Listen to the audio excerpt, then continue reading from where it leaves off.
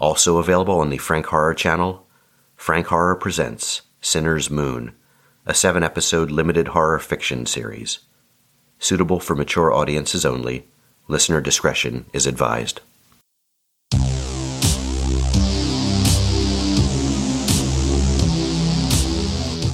Welcome to the Horror Analysis, a podcast that takes a psychological deep dive into all things horror and macabre.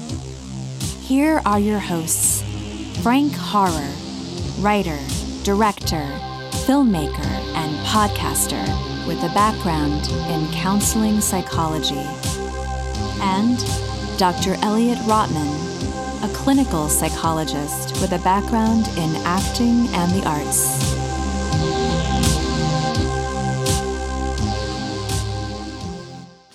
So cosmic horror really is characterized by this otherworldly threat, be it alien or interdimensional.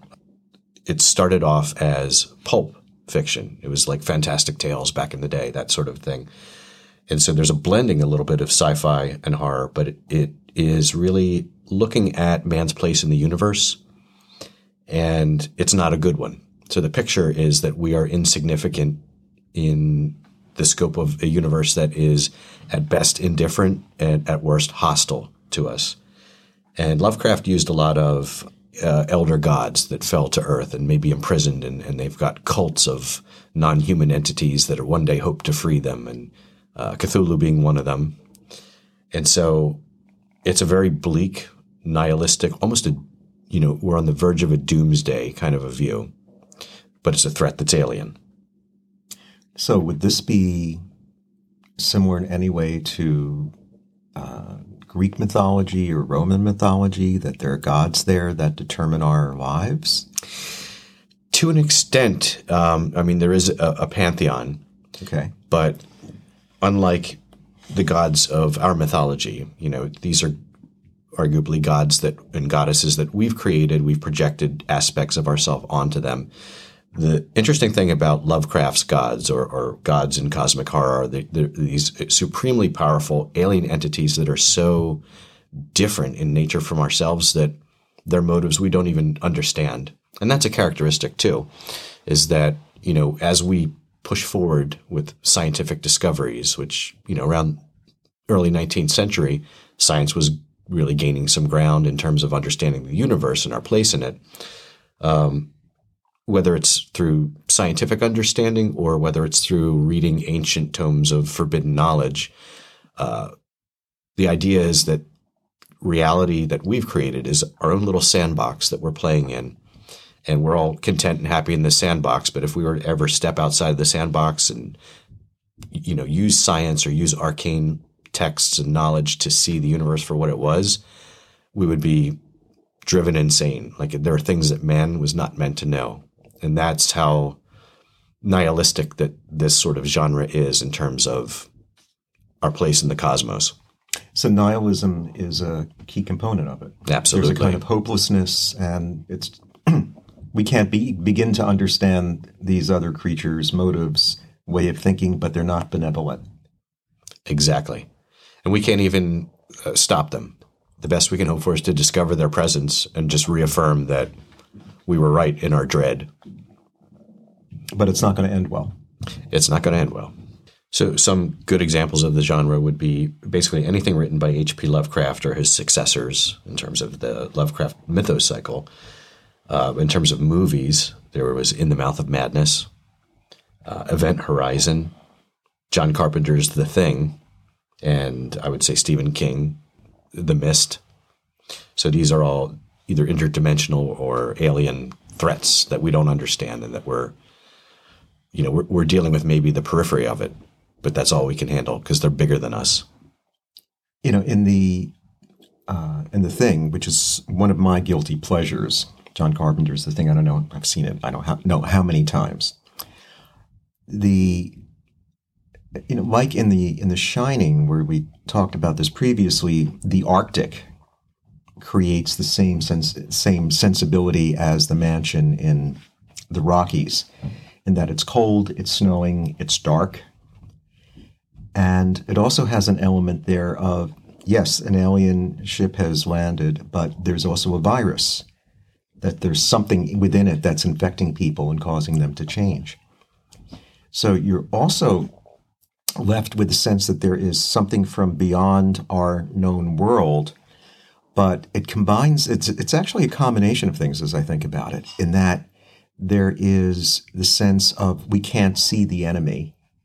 We don't know the sense of dread, who is infected or not until they really begin to change. So there's also that sense of like, what are we doing here? What's our place here in this world that is dark and cold and threatening, and you don't know who your enemy is? And there's also that sense of body horror, because people were just, your whole head would open. And yeah, and also, unlike dealing with just a random virus that had effect, you're dealing with an intelligent organism at a cellular level. So there was a malevolence to it and an intelligence to it, and that's indicative of cosmic horror as well. Mm-hmm. So it kind of hits in a lot of levels. It does. It makes me think of, in terms of the bleakness of it, and once you realize we're basically insignificant, it makes me think of existentialism. Yes. And that man's place in the universe is really insignificant. And so we're left to kind of figure, what is the meaning in life? And it's not necessarily an existentialism, unlike cosmic horror. It's not necessarily nihilistic in nature, even though it sounds it. We have to find our own meaning. We have to instill meaning and purpose for ourselves. But that film in particular ends up on just this really, as you used the word, bleak note. It's like, it's not going to end well. It's just about who, if anyone, is going to survive. Mm-hmm. But you're just left to be constantly vigilant against you're not sure what. And that's really a key part of it. That tends to be with cosmic horror. I think the endings, if there is a victory, it's a small one, and it's a temporary one at best against the bigger threat.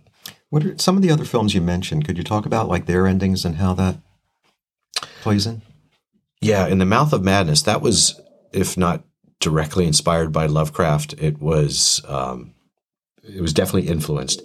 It was about this town that was trying to bring about these elder gods, these powerful interdimensional beings, into our world, to open that gate and bring them forth.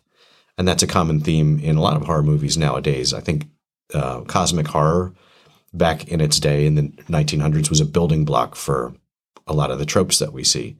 Like the Necronomicon, I'm kind of jumping off topic a bit, but right. The Necronomicon was a tome that was used by Lovecraft. Right. And you see that now in Evil Dead or different movies that kind of feature this forbidden book of knowledge. And if you read of it or their incantations, you're going to bring about terrible consequences. So The Mist, speaking of bleak endings, there's a film that had a controversial ending. Have you seen The Mist? I have, but I can't recall enough of it. So do go on. Oh, I don't want to spoil it, but there. Spoiler alert. Spoiler alert. Yeah, there was invasion of these, interdimensional creatures. Somehow a door opened up, and they came spilling out into our world along with this mist, and the humans ended up dealing with what equated to insects in their world. There were much larger creatures on a greater scale, but just the small thing as insects now have become major menaces and predators that are hunting us in the mist. So it's a nihilistic sort of take on, the threat from another world. Right. A nihilistic take on humanity, because I don't know if you remember, but they were trapped in a supermarket, and factions started to form in the supermarket and trying to find religious reasons and scapegoat and blame for who's responsible for this. And so it was a reflection of humanity at its worst. But then even at the very end, the studio went with an ending where, just out of mercy, this guy ends up shooting everyone in the car, including his own son, turns the gun on himself, and at that point he's out of bullets. And so he's just committed the unspeakable to try and save everyone from further misery. And then after he does so, the government comes rolling in, and their help comes. And so had they come a few moments earlier, he would have not just killed his son and everyone else in the car. So that's a rough ending, and a lot of people didn't swallow that pretty well. I'm sitting here now, and I'm not swallowing that. But that is bleak and nihilistic, and it's, again, going back to a door opens from another dimension, it's just there and leaves us as humanity vulnerable. I think it's disconcerting for some because it takes the focus off of us in terms of having primacy. I think if you look back to olden times when we used to think that the sun and the moon and all the celestial bodies would just pop up and appear or rotate around us. Even, Galileo in medieval times was jailed for realizing and calling the fact that, hey, things aren't revolving around the earth. We're part of something that revolves around the sun, and there's a lot more. And so as science expanded and we started to realize just how vast this universe is and our insignificant role in it in terms of not just scope, but in terms of time, how long time has been. We're just a blink of an eye. And it's a lot to kind of absorb. And I think that cosmic horror sort of captures that anxiety of we're not in charge of the universe. We're not bosses here. And the notion of we're not in charge, we're not bosses. And that in a part of the horror notion is that lack of control. That as, we think we're the most highly evolved creatures. And it's like, no, that's not the case. And that's what's so disconcerting about it. Agreed. Just the concept of it. And the more we discover through science, the more that even puts us at peril is the premise. As great as our scientific accomplishments are, it just reveals how screwed we really are in the grand scheme of things. So I'd read some critiques on Lovecraft and that this was his worldview. And the theory goes that Lovecraft wrote in order to kind of cope with this nihilistic, bleak worldview that he had, that we're just insignificant flecks. And so it was a kind of a catharsis to come to grips with. So I'd mentioned that there were other authors that sort of spun off of the works of H.P. Lovecraft. And just to name a few notable ones, we have August Derleth, Robert Bloch, Clark Ashton Smith, Ramsey Campbell, Frank Bellencamp Long, Brian Lumley, and Kim Newman. There's been a lot more, though. And so you'll, to this day, find these anthologies that come out with, new takes on these old themes, new stories, new horrors. And they typically have a very cephalopod. Representation. They look like cephalopods. They look like cephalopods, yeah. So you have Cthulhu whose face is like an octopus. Tentacles are big in this. Like these things are so inhuman that they have like a multitude of eyes or tentacles or they're, quivering masses, kind of like the Blob, actually. Right. It's something we can't relate to in any way. And if you think about cephalopods, whether it's squid, octopi, or anything like that, is they look as much unlike us as possible of all creatures. So Lovecraft picked up on that and made it seem, because the notion of a giant squid ruling over you or determining your future, that's pretty terrifying. It's hard to know how to relate. As opposed to more traditional Western civilization notions of gods, they sort of look like people. And they just have different personalities, different agendas. But he figured on slimy, and there's no skeleton. And that creates this sense of dread. Mm-hmm. Something alien, something other that's ununderstandable, or incomprehensible, I should say. So if you think about 20,000 Leagues Under the Sea, of this notion, this enormous octopus or squid, I forget what it was, attacking the vessel. The giant squid, yeah. The giant squid. Because we just can't relate to squids. There's nothing there we can study them, we can be fascinated by them, but the notion is if it becomes more powerful than we are, that's terrifying. And there's a whole vast section of our world that's unexplored, and looking at the deep trenches of the ocean. And again, there's this aquatic theme of the squids and beings like Cthulhu who are imprisoned in a sunken city beneath the ocean somewhere. And, the followers, some of them human, some of them not, are trying to wait for the stars are right again to kind of get this god to rise. And when the old ones come back, that means doom for us, for our society. That's the assumption. And that's where it's not just like, oh, they'll be different. They'll be neighbors. They will determine our lives, though. And that's the horror part, that we will not have control. And there's no way to negotiate, to relate, because they have an existence, a way of being that we have no way to fathom. Right. And I think it's really interesting to look at the different gods and goddesses throughout history, that they are all essentially projections of us, or projections of aspects of us.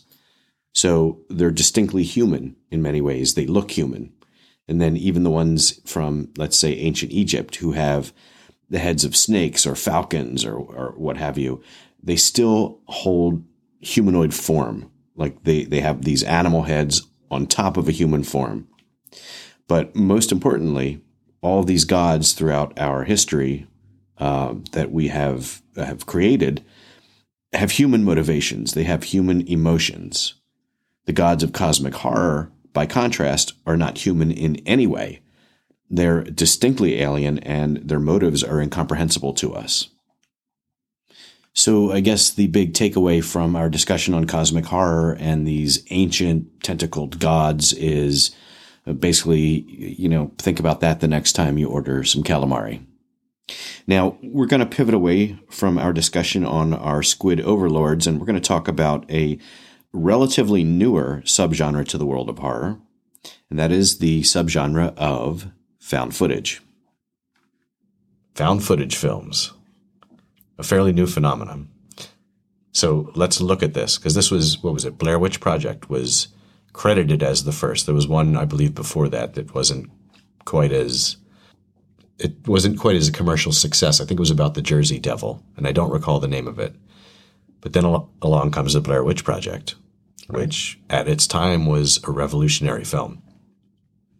I don't know about you, but I remember watching this in the theater, and at that point, now found footage, it's a subgenre of itself. So now everybody talks about it, and we're used to it.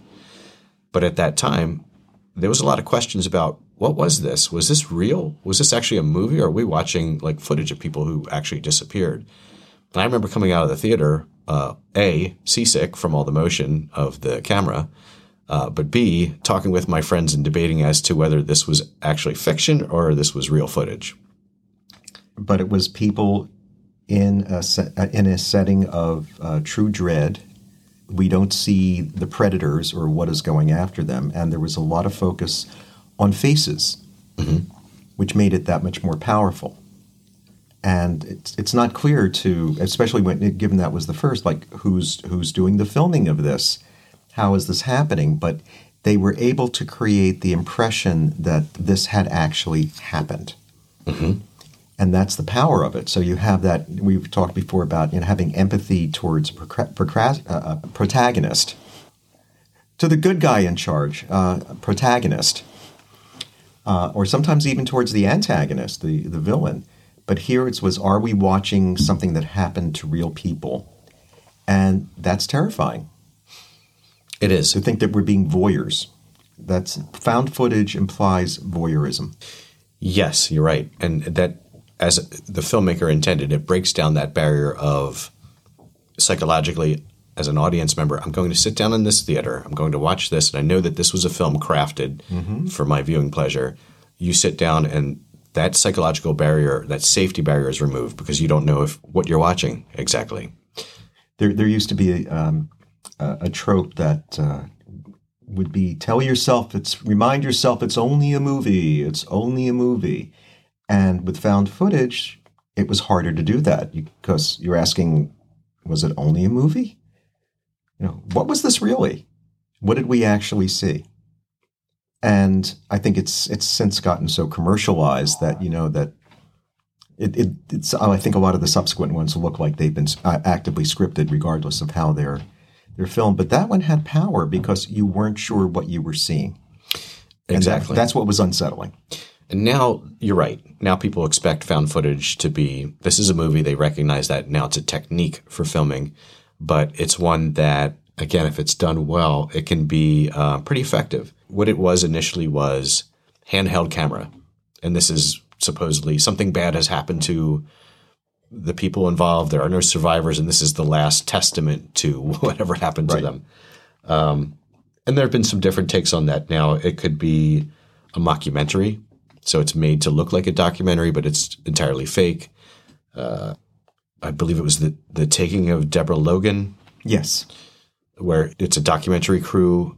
This is they go to document this woman with Alzheimer's, and it turns out it's something more insidious than Alzheimer's. That was a terrifying movie, but you're seeing it from first-person perspective.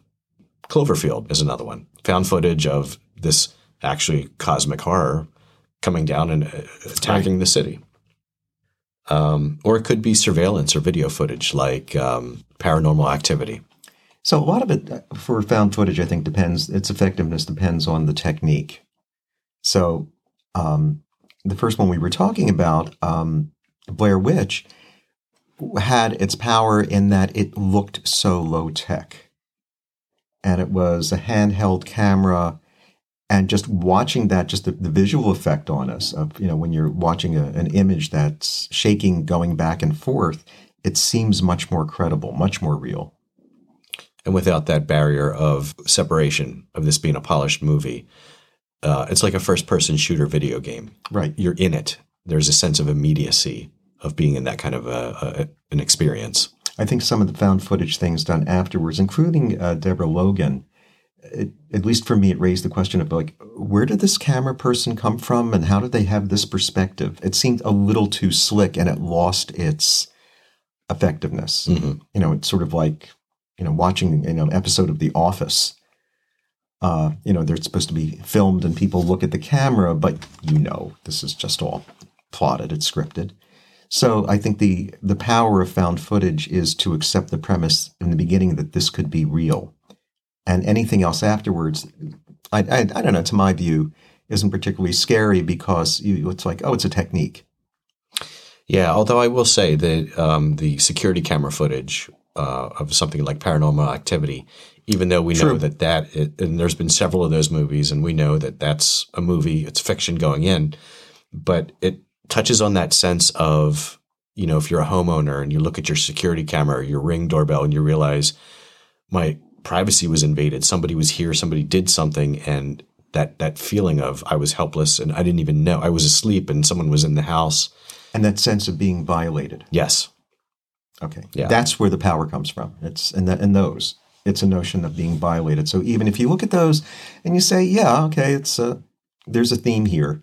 But if you create something that someone else can relate to, that touches the emotions. And one of the emotions is fear.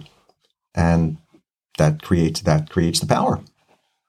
And this is, while it's a relatively new technique in terms of cinema, if you go back to literature, I would argue it's kind of a variation of first-person perspective. Mm-hmm. You're reading someone's journal. This is the last journal of the shipwrecked person that, it's not going to end well, but you're experiencing you're going through their experiences through their perspective. Absolutely. The power when it's in literature, though, is that you don't have to verify it visually. You don't have to look at it and go, is this real? They're telling us this is their last will and testament. This is their journal. And you are in the moment there. Mm-hmm. So it's not found footage. It's found literature, but it becomes a kind of a legacy. I think it's easier to accept when it's done like that. The other becomes a matter of technique. But it all comes down to how much we identify with it. Could this happen to me? And that's it, ladies and gentlemen. That is our show. So we end our discussion on cosmic horror and found footage films. And we have just one show left in our first season here at the Horror Analysis. Our final topic for our next show is blended genres. I think that's going to be an interesting one. So where we look at the blending of horror with other genres. So make sure to come back for that. Thanks for listening, and we will see you next time. The Horror Analysis is a Frank Horror production and is brought to you by Frank Juchnowitz, Elliot Rotman, and William Rizzo. Audio engineering and the original theme music to The Horror Analysis were provided by William Rizzo. Audio editing provided by Frank Juchnowitz. Sound mastering was provided by David Parsons. The opening credits introduction was voiced by Christine Matshai. To learn more about our show, visit us online at frankhorror.com.